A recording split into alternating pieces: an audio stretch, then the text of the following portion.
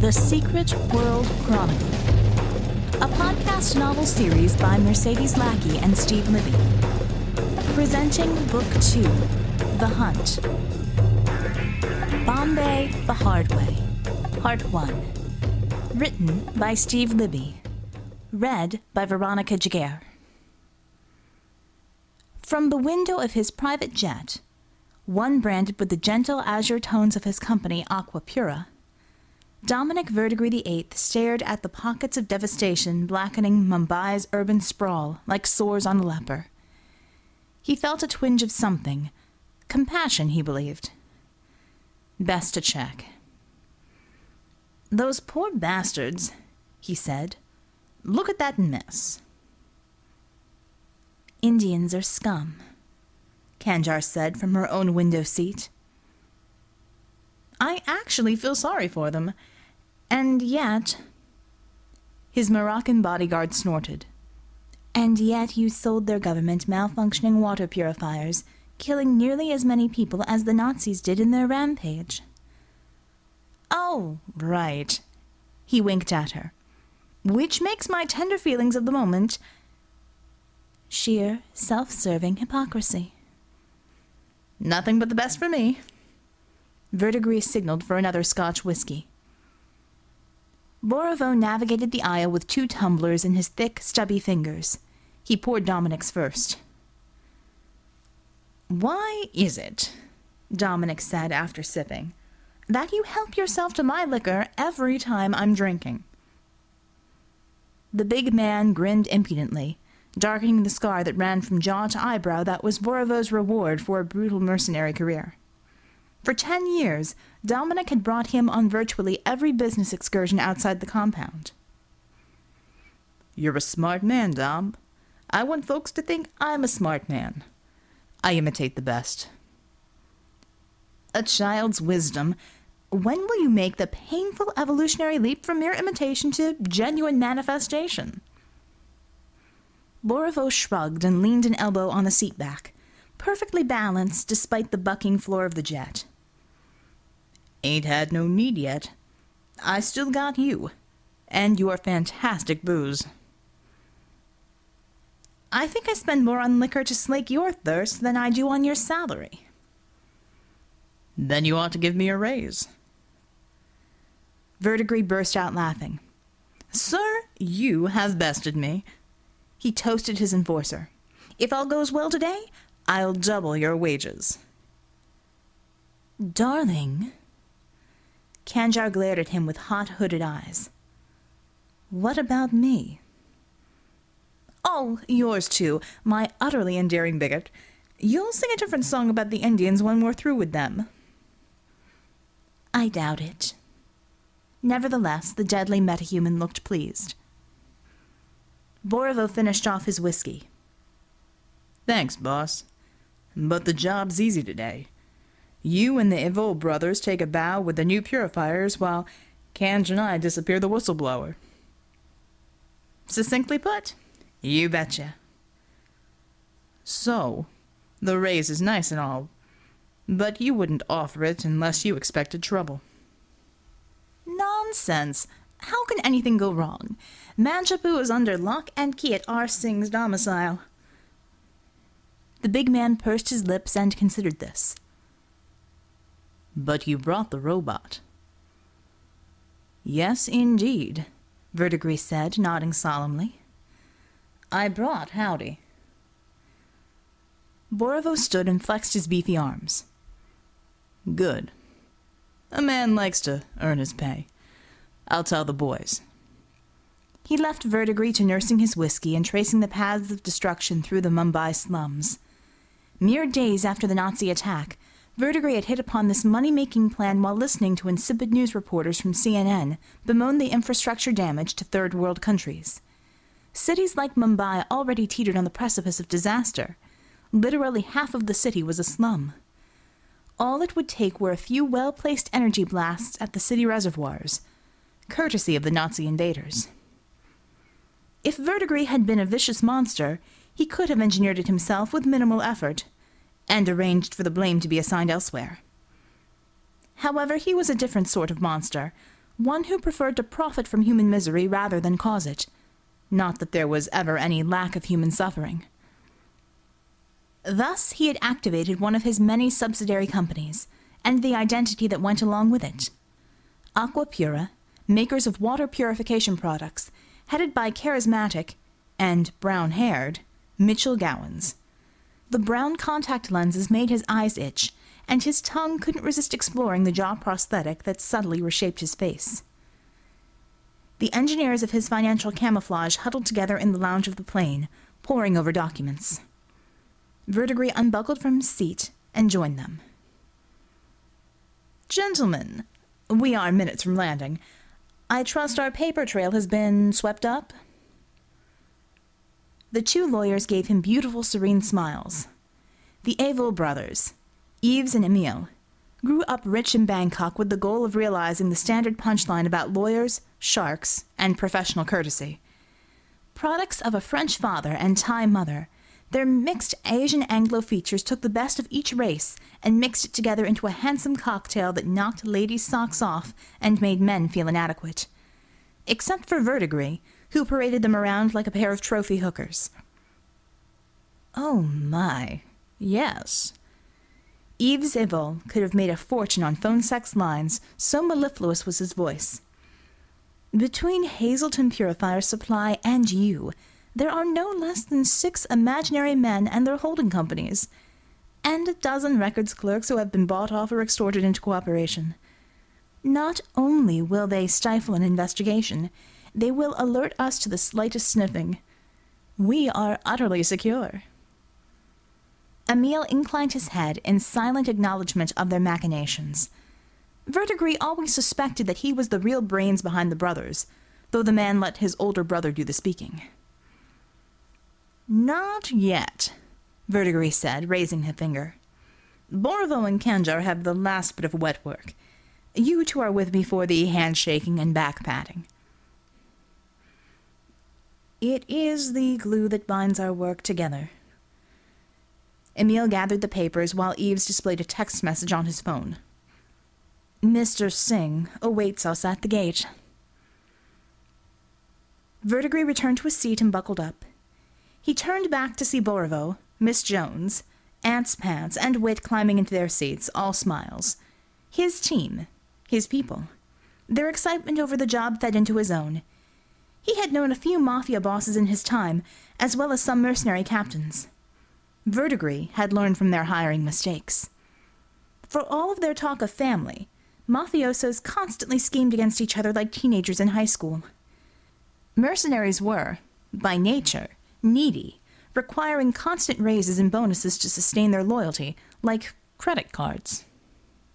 His own team, on the other hand, were carefully picked for compatibility, just as if he were stocking an office with staff. Each one was a master of their deadly craft. Borivo specialized in modern weapons. Miss Jones favored silenced pistols and stealth kills.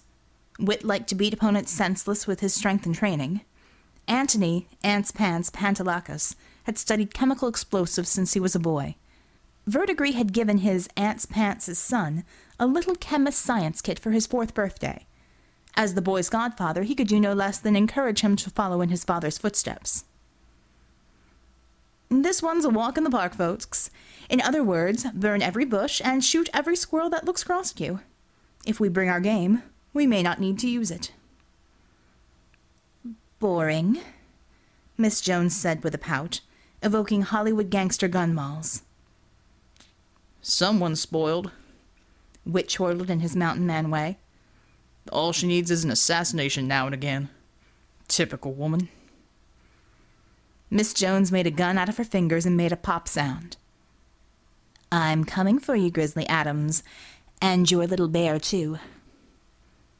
"The island's too hot for a bear." The pilot announced the final descent. Within minutes, the jet pulled into the gate of the private airport. Verdigris hummed to himself and straightened his cufflinks, trying to get into the mindset of dealing with politicians instead of good, honest killers. Singh, he recalled, kept a teenage mistress from another case in an apartment. Verdigris also had some blood, hair, and semen samples from the man, taken without his knowledge, that would be useful if Verdigris had to pin a crime on him. Something involving sex. That always spooked Hindus and got their dander up. Verdigris could crush R. Singh's political career with a phone call. That would make dealing with the man much, much easier. A blast of hot, humid air washed over them as they descended the metal steps to the steaming asphalt. It was Mumbai's way of welcoming and warning visitors that they had arrived in India. Attendants swarmed the plane to carry luggage off, but Ant's Pants chased them away from the crate that housed Howdy. With the care of a parent, he maneuvered the Bobcat up the ramp, lifted the crate, and backed down to the tarmac. A van awaited them. Ant's Pants deposited Howdy in the back, causing the suspension to groan. He caught Verdigris' eye and gave him a thumbs up. A conservatively dressed man in a turban waved to them from the hangar. Verdigris returned the wave. "Mr. Singh." He strode forward and seized the Indian official's hands in an enthusiastic grip. "At last we meet in person." "The pleasure is entirely mine, Mitchell, my friend." Singh had the clear skin and jowls of a man who ate well in the presence of starving people. "I cannot tell you how joyous it is to welcome you to Mumbai. Although our visit marks the conclusion of our arrangement, I'd like to think it's the start of a long-standing friendship." Verdigris grinned at him. "And how is our guest?" Singh lowered his voice. "Quiet and uncommunicative. I am sure he suspects the fate that awaits him." "Why, here's that fate right now. Mr. Singh, please meet my bodyguard, Kanjar." Singh bowed to the metahuman, who pretended not to notice him. Verdigris allowed the moment of awkwardness to hang in the air until Singh squirmed. "Don't mind her. She's overcome by excitement about being in India. When the time comes, Kanjar is as deadly as the knife she's named for. Isn't that right, dear?" Kanjar ignored him, arms folded, her attention elsewhere. "Splendid! Help Borovo sort the baggage, will you?" Without a word, she left them. "Mute?" Singh asked. "No, just hates Indians. I don't get it. You people all look alike to me, but she's a terrible snob. And also a metahuman, so I suggest you grin and bear it." Singh's breath caught in his throat. "Metahuman? You never said." "Nope, I sure didn't, and neither will you. Nothing screams corruption like a government official cavorting with foreign matters, so keep it tucked under your turban." He put his arm around Singh's shoulders and guided him towards the gate to the airport. "I trust you've reviewed my lawyer's paperwork?" "Every word. I trust you, in turn, have eliminated every possibility of a curious soul learning who really authorized the first shipment of purifiers." "Indeed, you betcha. Any would-be Sherlock Holmes would be stymied at every turn and, if necessary, threatened heartlessly. Meanwhile, if you get cold feet or an attack of conscience, well, let's just say your predilection for underage girls won't sit well with the Indian public." Singh choked. "My, what? I assure you I have no such—" Verdigris cut him off with a rough squeeze of his arm and spoke in low tones. "I know you don't. But I can make it stone-cold reality if you cross me for any reason. So let's just avoid that contingency with careful planning and meticulous execution, like you've surely implemented with the detention of our Mr. Manjapu. Tell me I'm right." You are right, of course, my friend." "Then there's no need for me to meet this wretch in person, because that would be one more unnecessary link between me and his soon-to-be disappeared ass. Right?" Yes, right." Verdigris gave him a grin devoid of any menace. "Then how about a tour of this trash heap you people call a city? It'll help me pretend to give a damn about the human suffering those bad, bad Nazis have caused." R. Singh's estate was a marked contrast to the shanties of the Mumbai slums, which he was currently escorting Verdigris around when Kanjar and the team arrived at the front gate. Armed paramilitary guards waved them through without checking their identification. They passed bubbling fountains, a sculpture garden, and a cricket green before they came to a halt in the circular drive before the colonial-style entryway. The oppressive heat they encountered in the slums now seemed luxurious, almost recreational. "Only 8 guards outside," Borovo rumbled as they shouldered their gear bags. "Singh must be well loved." "Or greedy and vain. He spends more on ostentation than he does on protecting it." Kanjar slipped out of the front seat and scanned the grounds. The grassy lawn was penned in by a tall iron fence with mounted security cameras. No kill points. All wide open. "Then we'll enjoy Mr. Singh's hospitality indoors," Ant said. He checked the remote switch on Howdy, fully unpacked and bunched up in a fetal position. The 7-foot robot looked as if it were a petulant child, sulking in the back seat. He closed the van door on Howdy, but left them unlocked. The 5 strode onto the porch. An official welcomed them at the door with a bow. Singh's foyer was no less impressive than his grounds. Marble columns, an original Kandinsky, 20-foot-high potted palms, and a dozen serving staff with folded hands and attentive faces. The house of Singh howled with opulence as only a third-world kleptocrat's abode could. Kanjar scowled. "You there," she said to the official, a small, nervous man with a fleeting smile. "Dismiss your staff. We are not dinner guests." "I was under the impression—" He gestured helplessly at their bags. "Shut up. Take us to meet our friend." She pointed at the staff. "Get back to work, all of you." The servants dispersed with eyes averted. The official spread his hands over and over and stammered. Kanjar silenced him with a glare. "Idiot. How many witnesses do you want?" She shoved him forward. "Get moving." While Ants and Borovo remained in the lobby, the terrified man led the rest of them past the kitchens to a stairwell leading down into darkness. They pushed past him without waiting for the light. When he flipped the switch, the flickering fluorescence revealed a cavernous basement storage area and wine cellar. He led them past the boxes and the pipes and vents and furnaces to a narrow steel door. A tired guard came to attention as they approached. "How is he?" the official asked. "Sir, he has been awake for several hours. He is quite upset." Kanjar pushed the official aside. "Has he injured himself?" The guard blinked. I don't believe so." "Open up, then." As the guard fumbled for his keys, Kanjar closed her eyes and took a deep breath. The sharp angles of her face softened. Her hands became smooth and undefined. To the untrained eye, she seemed to revert 10 years in age. Miss Jones stepped forward. "Kand, you okay?" "We must not leave any marks on Manjapu. Let me handle him." Miss Jones shrugged and opened her black bag.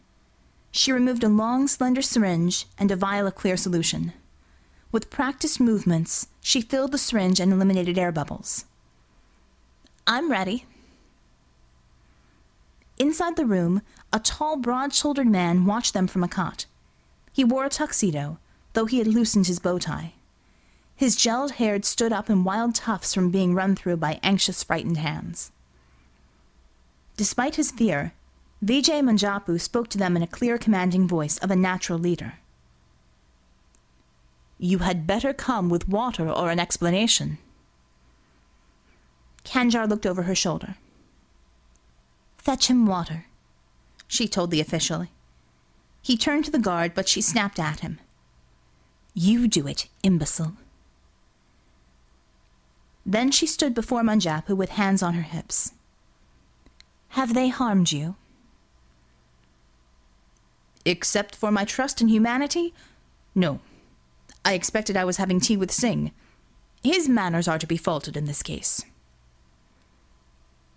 Kanjar considered this for a moment, nodding to herself. At last she took a deep breath. Mr. Manjapu, you appear to be less stupid than your brethren, so I will be honest with you. We have come to kill you. Manjapu gaped at her. You're serious? I am. To all appearances, your death will be a suicide. You are to be linked to the water purifier scandal, which you worked so hard to expose. Miss Jones and Witt crowded into the tiny cell. Upon sight of the syringe, Manjapu flinched. Oh my God. Kanjar held out a palm, into which Witt deposited 2 sheets of paper. She handed the first to Manjapu. My next stop will be your own house. In a fit of despair upon finding your dead body, your wife will smother your infant son and then take her own life, unless you write a suicide note that addresses these bulleted talking points to my satisfaction. Take your time. Manjapu scanned the list, eyes bulging. But this documents every crime Singh has committed. Exactly so. You will admit collusion in the purchase of the defective water purifiers, and in exchange I will spare your family's lives. Do you prefer black or blue ink? On cue, Witt held up 2 pens. Manjapu looked from the pens to Kanjar's impassive face. His demeanor had crumbled from defiant to beaten in minutes. Blue, he whispered. Good choice, Witt said with a boyish grin. He gave him the blue pen.